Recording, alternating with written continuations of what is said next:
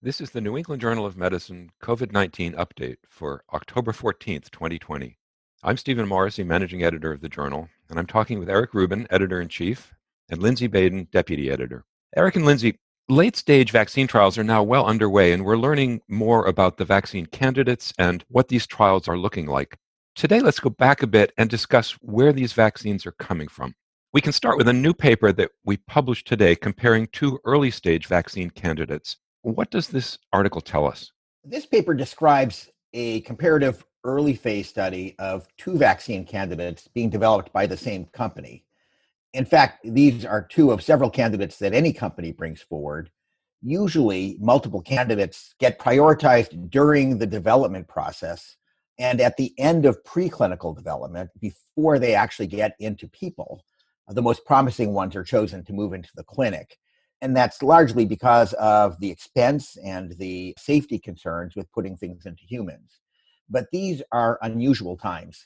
In this case, rather than choosing one, the investigators proceeded with two very similar vaccines and performed early phase studies that were actually fairly large for early phase studies, including almost 200 participants, to choose which of the two vaccines should move forward into late phase testing. Both of these are messenger RNA-based vaccines. They encode very slightly different versions of the SARS-CoV-2 spike glycoprotein. This is the same protein, which is the antigen in almost all of the vaccines that are currently under development. One of the vaccines encodes the full-length protein, and the other one has a truncated protein, which removes the membrane anchoring domain of spike. The trial is actually an amalgam of several smaller trials, each consisting of 15 patients, with 12 assigned to receive a vaccine at one dose or another, and 3 assigned to a placebo control. Almost all of the groups received 2 doses separated by 21 days, and the groups could consist of either younger adults who are ages 18 to 55 or older adults ages 65 to 85. The primary outcome of this phase 1 study was safety, as is always the case with phase 1 studies. But the investigators also looked at measures of immunogenicity to allow them to determine which candidate and which dose would move forward into later stage trials. To summarize a good deal of data, both vaccines appear to be relatively safe, though remember this is a small study, so it can be difficult to see less common side effects. Both candidates at some doses produce the typical reactogenic symptoms, which consisted of both local and systemic reactions at somewhat different rates depending on the dose. As has been seen with other candidates, there's something of a dose response, with symptoms being somewhat more marked at higher antigen loads. Reassuringly, both the safety data and the efficacy data look fairly similar in both age groups. So it appears that the vaccine has similar immunogenicity. It produces a similar immune response in the elderly, who, of course, are at highest risk of severe disease. And although the differences were rather small, the investigators chose the higher dose of the full-length protein to proceed into the late-stage trials, which are currently underway.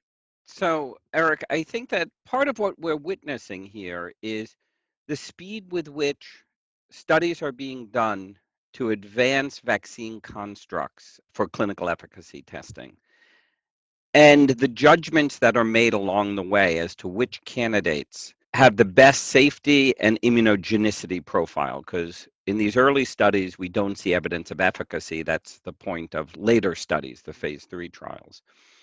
But these are some of the foundational data that one company has utilized to determine which construct to move forward, and to see how they designed these studies to do them so expeditiously. Because again, many of these studies in traditional vaccine development may be spread out over years.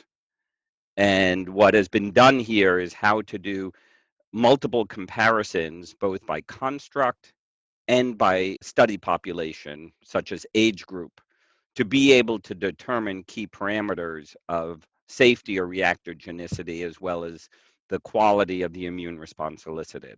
So I think the design of this study, which is posted online, provides insight into how one group has approached rapid development while not short-circuiting the safety process but looking quickly at key parameters to make important decisions to develop candidate vaccine for advanced testing. So these candidates, like many of the candidates that are currently being tested, are using technologies that haven't been employed in vaccines before. So how did we get to this stage? Well, it's worth going back and remembering that until recently, vaccinology, the science of developing vaccines, has largely been empiric. The first vaccine, famously developed by Edward Jenner, was for smallpox, and it came from a clinical observation, the fact that milkmaids in a part of England weren't getting smallpox. And this led to trying to deliberately infect people with cowpox, which is a related virus, but much less virulent, and showing that the recipients of the cowpox were subsequently protected against smallpox. In fact, it turns out it wasn't just cowpox. And last year, we published a study that looked at an old vaccine lot that had been discovered and sequencing it and finding out that that was actually horsepox rather than cowpox. And the strain that we use now for protecting against smallpox, vaccinia, is something that resembles both cowpox and horsepox, but isn't identical to either. So it turns out that many related viruses can have the same effect. But while that observation was made, it wasn't clear why it worked for a very long time. And it turns out that all of these viruses share antigens that are sufficiently similar to provide cross protection. And so this gives the idea of using attenuated organisms, organisms which share antigens but are not fully virulent as vaccines. And it's the basis for many of the vaccines we use now. For example, the live polio vaccine, the measles, mumps, and rubella, the newer rotavirus vaccines, or at least some of the rotavirus vaccines, all use this strategy of attenuated viruses that can infect but fail to cause disease. One can argue how well we understand the immunologic basis for protection elicited by vaccinia against smallpox. And do we truly understand the correlates of protection? But that's an academic discussion. The reality is that deployment of these vaccines or these constructs led to a therapeutic benefit, meaning the absence of infection of wild type organism. And that's the fundamental observation needed to establish vaccine efficacy. And that's why in the development of a SARS-CoV-2 vaccine, we must do the safety and immunogenicity, but that doesn't necessarily inform us of actual protection. And that's where the larger scale trials looking at clinical endpoints will be the critical piece of data to determine efficacy. So we haven't heard much about an attenuated vaccine for SARS-CoV-2. Are there traditional alternatives that are being looked at? Well, it often is hard to figure out how to make a pathogen safe, but still have it grow to enough of an extent that it produces enough antigen to induce an immune response that is protective. And for SARS-CoV-2, this hasn't been worked out yet. And as you can imagine, it's difficult, especially without a great animal model, to figure out whether a virus is attenuated enough to be safe. So most newer vaccines actually don't use this strategy. Instead, they consist of either inactivated pathogens or what are referred to as subunits. Inactivated vaccines are pretty straightforward. For example, the inactivated poliovirus vaccine is simply made by incubating the virus, the fully virulent virus in this case, with formaldehyde. That neutralizes their activity. They can no longer infect, but the viral particles, if done correctly, still retain their antigenicity so that the antigens are still there and can still induce an immune response. But for most vaccines, we don't even do that. Instead, most vaccines consist of a single component or a very small number of components of a pathogen that have been purified. For this to work, of course, one has to know which components provide protection, and that's not always easy to figure out, especially for complex pathogens like bacteria, which have thousands of different potential antigens. For viruses, it's a little easier because there are a limited number of candidate molecules. And usually those protective antigens or potentially protective antigens are the glycoproteins that coat the surface of the viral particle. These purified proteins can often provide good protection, depending on the virus. When given in combination with a compound called an adjuvant, which is something that produces an inflammatory response and basically boosts the specific immune response. So a good example of this is hepatitis B vaccine, which uses the surface antigen of hepatitis B, which is on the viral coat. For SARS-CoV-2, as we discussed before, almost all of the efforts have been focused on one of the viral proteins, the spike glycoprotein. This is a complicated structure. It consists of 3 identical subunits that are required for the virus to fuse its lipid coat with the cell membrane and allow the core of the virus to penetrate into the cell and replicate within the cell. Now, when the virus encounters a cell, the cellular receptor, that spike glycoprotein undergoes a huge conformational change. It completely changes its shape, and that change in shape is part of what forces the fusion of the 2 membranes to occur. And that structure is very stable. Once it forms, it's quite stable. But the immune system only sees the pre-fusion form of the protein. And so one of the clever pieces that's incorporated into many of the vaccines we're talking about are mutations that are made to lock the spike protein into its pre-fusion form so that it can't switch into that conformation, which is probably not protective. Right now, there are 2 vaccines that consist of the purified glycoprotein that are in late-stage trial. And the early phase data that we've seen suggests that it's safe in, of course, a small number of subjects who've received it, and that it produces a reasonable immune response. Maybe I should say here, because we keep talking about inducing the immune response, that we're seeing the kinds of immune responses that we hope to see, but we have no idea that those correlate with protection, getting back to Lindsay's mention of correlates. Eric, I think you raised so many important points in that what is created as a vaccine, and if it's an inactivated whole cell or whole virion, that has a myriad of epitopes, potentially in different conformations. When one creates a selective immunogen, such as the spike glycoprotein, then it's targeting a given epitope of the organism, presuming that it's either immunologically dominant or immunologically dominant in what is needed for protection. And as preclinical models have emerged, both the rodent and the non-human primate, the spike glycoprotein does appear to be a very important antigen for protection. But those data are still being generated and will continue to inform how we think about what's likely to be the most protective antigen or antigens.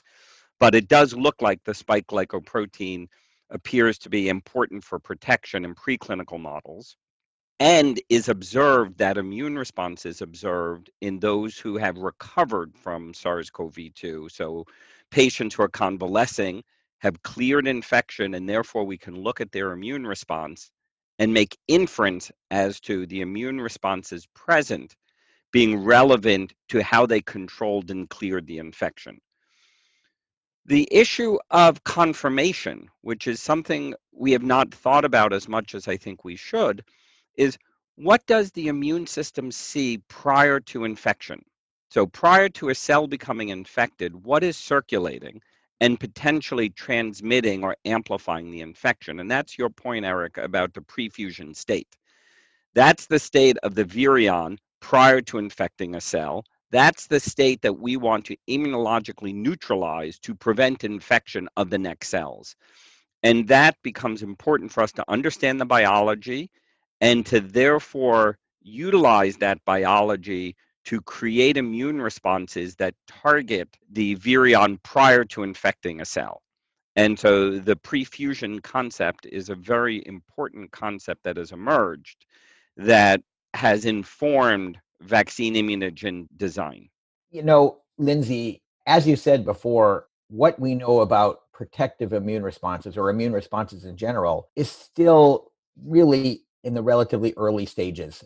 And I think that one of the things we're learning right now through the process of making these vaccines is, are there ways of accelerating the process, and how much do we need to know in order to get there? And I think we're learning much more about how to make a vaccine, not just how to make this vaccine, but I'm hoping that there will be lessons that are broader as to how to make the next vaccine for the next outbreak, which we all think is certain to happen at some point.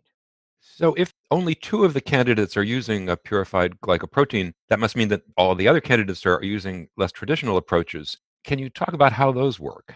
Steve, before we get there, let's think about what kind of immunity we want to induce. We broadly divide the acquired immune responses, in which the immune system learns about a new antigen and responds, into two categories. There are humoral responses and cell mediated responses. Humoral immunity refers to antibodies produced by B lymphocytes that are important for protection largely against extracellular pathogens and toxins and such. Cell mediated immunity, which is largely mediated by T lymphocytes, has a large role to play in fighting off intracellular pathogens like viruses. But both can be seen in a variety of infections, and vaccines could, in theory, induce either response. And in fact, either one might be protective, even if it's not the natural response to infection. So we have to think through tools that allow us to induce one or the other, or both in many cases. Humoral immunity is the easier one. Most purified proteins, like the one that we're talking about, induce strong antibody responses, but not so much in the way of cellular immunity, although there are tricks one can use to boost that. In order to get a strong cell-mediated immune response, we need to deliver antigens to the insides of cells. And the easiest way to do that is to get the cells to produce the antigens themselves. So how do we go about that? The simplest way has been to introduce DNA that encodes the antigen into cells so that they can use their own synthetic machinery. This approach has been used for several years, and it works really well in some animal models. But thus far, at least in small clinical trials, it hasn't proven to be as effective in humans. So an alternative is the newer technology that we discussed when we were discussing the paper published today, which is the use of messenger RNA. RNA has been difficult to use because it's not a very stable molecule. It's easily degraded or lost. But there have been several technical advances that have made RNAs that can get into cells and direct the ongoing production of proteins for sustained periods. The vaccine we published today, as I said, uses this technology, as does another vaccine that is currently in clinical trials that we published a couple of months ago. So there are big advantages to using this approach. The molecules are synthetic, they're chemically synthesized, so that there's not much concern about biological contamination of the reagents. In principle, the synthesis should be scalable so that you could get vaccines out there more quickly, as well as test them more quickly. And finally, as has already been shown, the movement from identifying an antigen to getting a vaccine into the clinic can be very fast. And the messenger RNA-based vaccines were the quickest ones out of the gate. But you should keep in mind that while there have been several mRNA vaccines that have gone into people in clinical trials, there are no approved vaccines right now. And to my knowledge, and Lindsay can correct me, I don't think there's been large-scale safety testing, not at this scale that we're talking about in these trials. So we don't have rigorous information about the safety and long-term efficacy of this approach yet. Eric, you point out that we don't know what is protective immunity to SARS-CoV-2. The vaccine constructs that are moving forward elicit immune responses, and they likely elicit both B and T cell immune responses. And part of what is embedded in vaccine design is how does it augment or amplify different arms of the immune system. And some vaccines may be more geared to a T cell response versus a B cell response or a blended response. And the old pneumococcal polysaccharide vaccine had very little T cell or no T cell help, which is why alteration of that vaccine allowed T cell processing, antigen presentation, and memory. So I think that it's something that we'll pay attention to with these different technologies for SARS-CoV going forward, and has been part of the development process, is how does it get processed by the immune system, and what type of immune response does it elicit? Both B cell and T cell, as you mentioned, but also on the T cell side, is it more Th1 versus Th2, speaking to how much T cell help versus primarily T cell response in antigen clearance. And what are the safety profiles, theoretically, of different aspects of the T cell response? Lindsay, not being a vaccinologist, looking through the literature, I'm struck by one thing. It's been great that there have been several different approaches to developing vaccines. And in theory, one of the advantages would be if they were inducing different amounts of humoral or cellular immunity so that we got a spectrum of responses, some of which might be better than others. Now, it's relatively easy to measure antibody and the types of antibody being produced. It's a little more complicated to measure cell-mediated immune responses because they're quite varied and there are many different kinds of assays one can do. Nevertheless, my impression is that many of the vaccines, most of the ones that have been reported, actually are producing fairly similar responses to each other, at least by the assays that are being used. So, although there is a variety of approaches, they seem to have converged on a similar set of induced responses. I'm not sure that the mRNA approach compared to the viral vectored approach compared to the protein approach actually elicit the same quality of immune response. They may in terms of the antigen specificity, because the antigen specificity obviously will direct the focused immune response. But in terms of CD4, CD8, and the quality and quantity of the antibody responses, I think there are different between the platforms. I raise this because the issue of a correlate of protection, if one of these field trials demonstrates efficacy, there will be a look to see which immune parameter best correlates with that efficacy. And then a question will emerge as to, is that a parameter that can be used for other vaccines? Or do different vaccines elicit different types of immune responses, thus not easily correlated in terms of protection? And that will be an area of great discussion, I hope, because it means we have successful vaccines. But I think ultimately, the field trial showing protection will then allow us to go back to the bench to determine which parameters are needed or most informative for that protection, which can iterate in creating second and third generation vaccines that presumably are more targeted to the immune response we want, assuming the protection is inadequate from the first generation.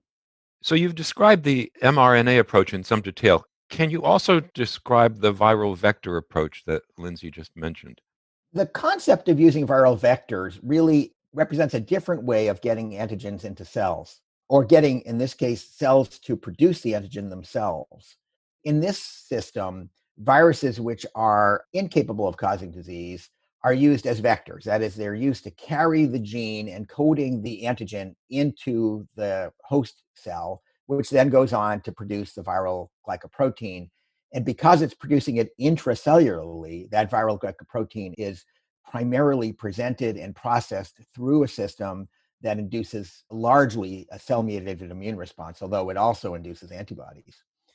The major candidates to do this are adenoviruses, and there's been a lot of work to develop different adenoviruses, both human adenoviruses and animal adenoviruses, that can be used as viral vectors to carry antigens into cells. And that's resulted in several kind of off-the-shelf solutions that researchers can plug a gene into and move fairly quickly into clinical trials. We've seen that certainly during this outbreak. And the advantages of using these are that the investigators have chosen adenoviral serotypes of human viruses or animal viruses that people are unlikely to already have antibodies against, and therefore the viruses are more likely to reach their target cells and transfer the antigen genes. So there's been a little more experience with these, so we know something about safety in moderate-sized clinical trials. Again, it's likely we're going to learn more about the safety of these vaccines from these trials than from previous ones. I know Lindsay's very familiar with a current vaccine that uses adenovirus as a vector.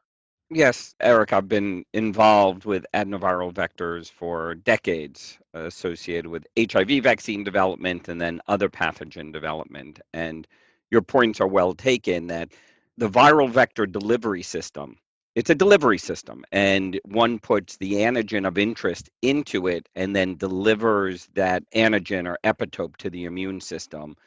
hopefully eliciting protective immune responses. The different adenoviruses do elicit different types of immune responses, so it's not homogeneous.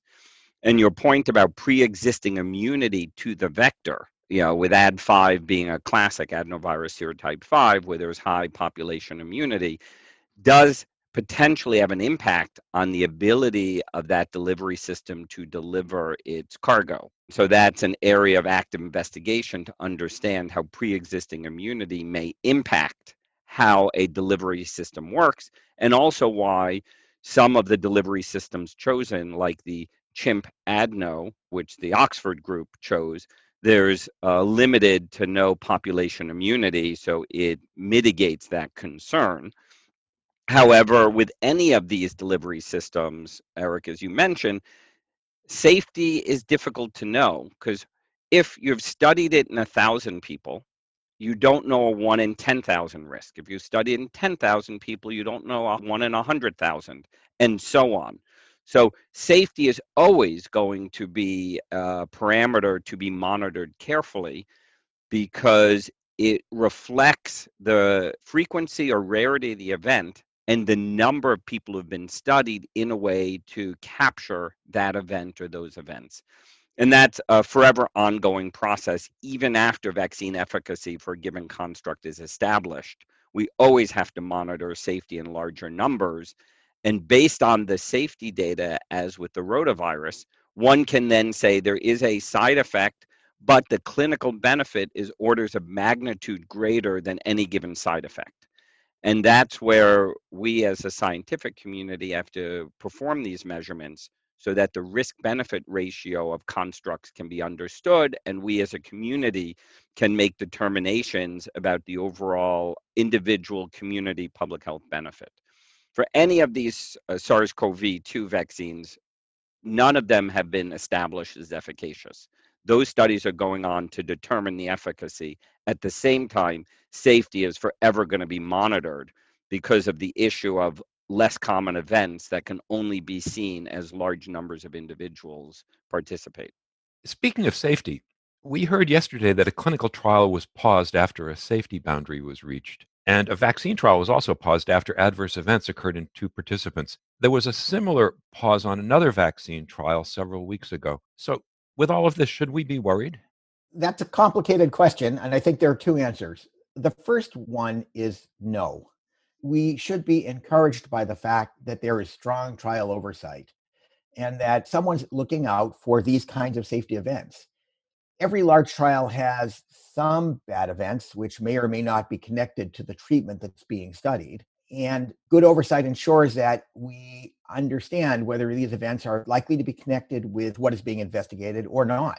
In the vaccine trial that was paused earlier, the trial was resumed, at least in many sites, after consideration, suggesting that the safety signal that was seen either wasn't attributed to the vaccine or was not severe enough to warrant stopping the trial. The current studies which have been paused, both were paused by, as far as we can tell, there's been very little reporting, by the data safety monitoring boards, which found issues. In the case of the vaccine, what's been reported in the press is that there were a couple of events, but we know nothing about those events, whether they were identical to each other or what the issues were and how severe they were. In the case of the other trial, which is a trial of a monoclonal antibody being used as therapy, we know even less about what occurred. But I think we should have some confidence in the process. Does this mean that these agents may not be safe? The answer is maybe, and I think time will tell. We'll have to learn much more to tell what's going on. I do want to go back to the broader discussion, though. We're talking about a lot of different vaccine candidates with a lot of different modalities. And I think that's very good from a safety standpoint. It means that we're coming at it from different angles and we're unlikely, perhaps, or less likely to see the same problems with vaccines that work in very different ways. So I remain very optimistic in general. Steve, these safety events get all of our attention and should. But let's take a step back. If we have a community of 100,000 individuals, many of whom are older and with comorbid illness, what event rate would we expect over the next year of medical issues. And that is part of the challenge of conducting these trials. Even though any given trial may be somewhat smaller, collectively between the various field trials going on, there are well over 100,000 individuals participating. And that's terrific. These are true heroes in the sense that they're volunteering to help us understand how to develop countermeasures, be they vaccines to prevent or therapies to treat and prevent. But this whole effort is being done in a fishbowl with incredible attention and transparency. And it's important to increase that transparency to build the trust in the community that these are being done well.